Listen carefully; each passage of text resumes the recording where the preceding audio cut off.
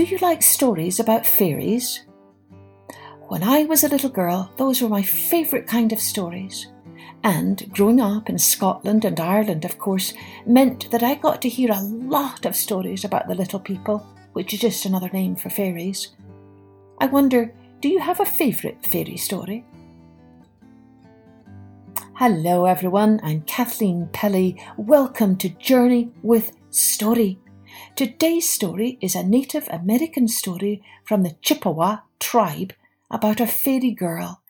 And I do have to warn you, this story is a little sad, but it's also a little happy, as many good stories are.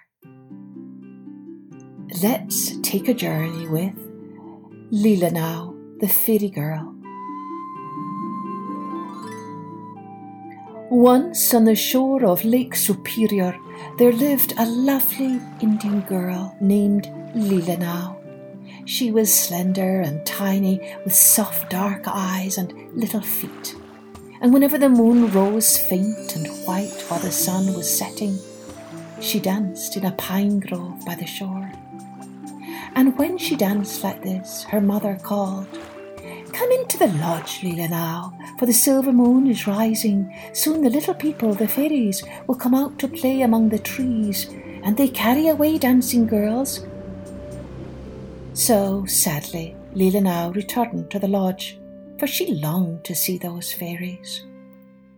Summer after summer, on moonlit nights, the little people joined hands and danced in the pine grove, and their sweet voices were heard by Leelinau sitting in the lodge.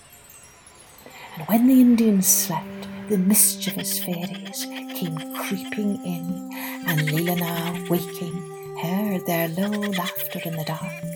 They rustled about and hid the fisher boy's paddle, plucked the feather from the headdress of the hunter, and carried away nuts and fruit. And in the morning, Leelinau saw their tiny footprints in the sand dunes by the lake.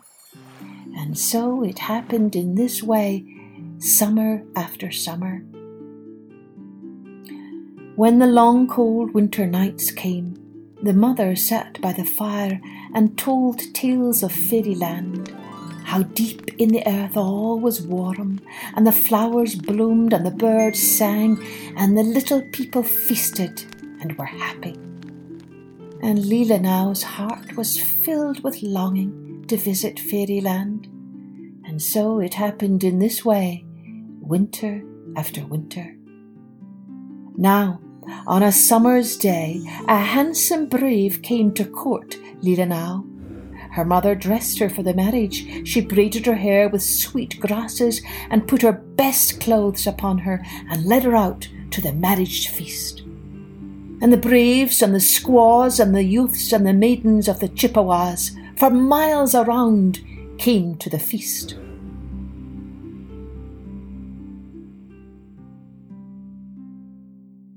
But Leelinau sighed and wept and begged that she might go alone once more to the pine grove before she became a bride. Her mother said, "Very well then." So, at evening, Leelinau wound wild flowers in her hair and filled her arms with tassels of the pine. Then she hastened to the grove. Darkness fell, and Leelinau did not return.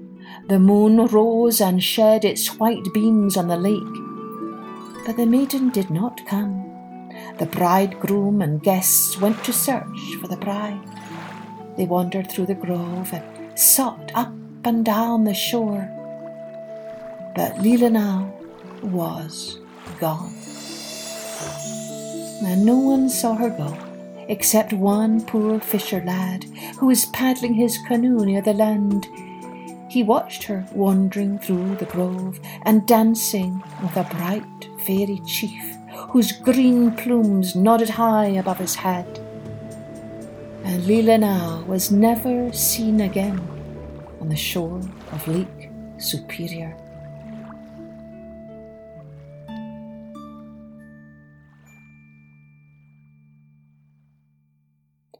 So it was a little sad to hear that Leelinau was never seen again, but on the other hand, it seemed like she did get what she wanted. And I'd like to think that Leelinau did find true love there with her fairy chief, and did indeed live happily ever after with the fairy folk.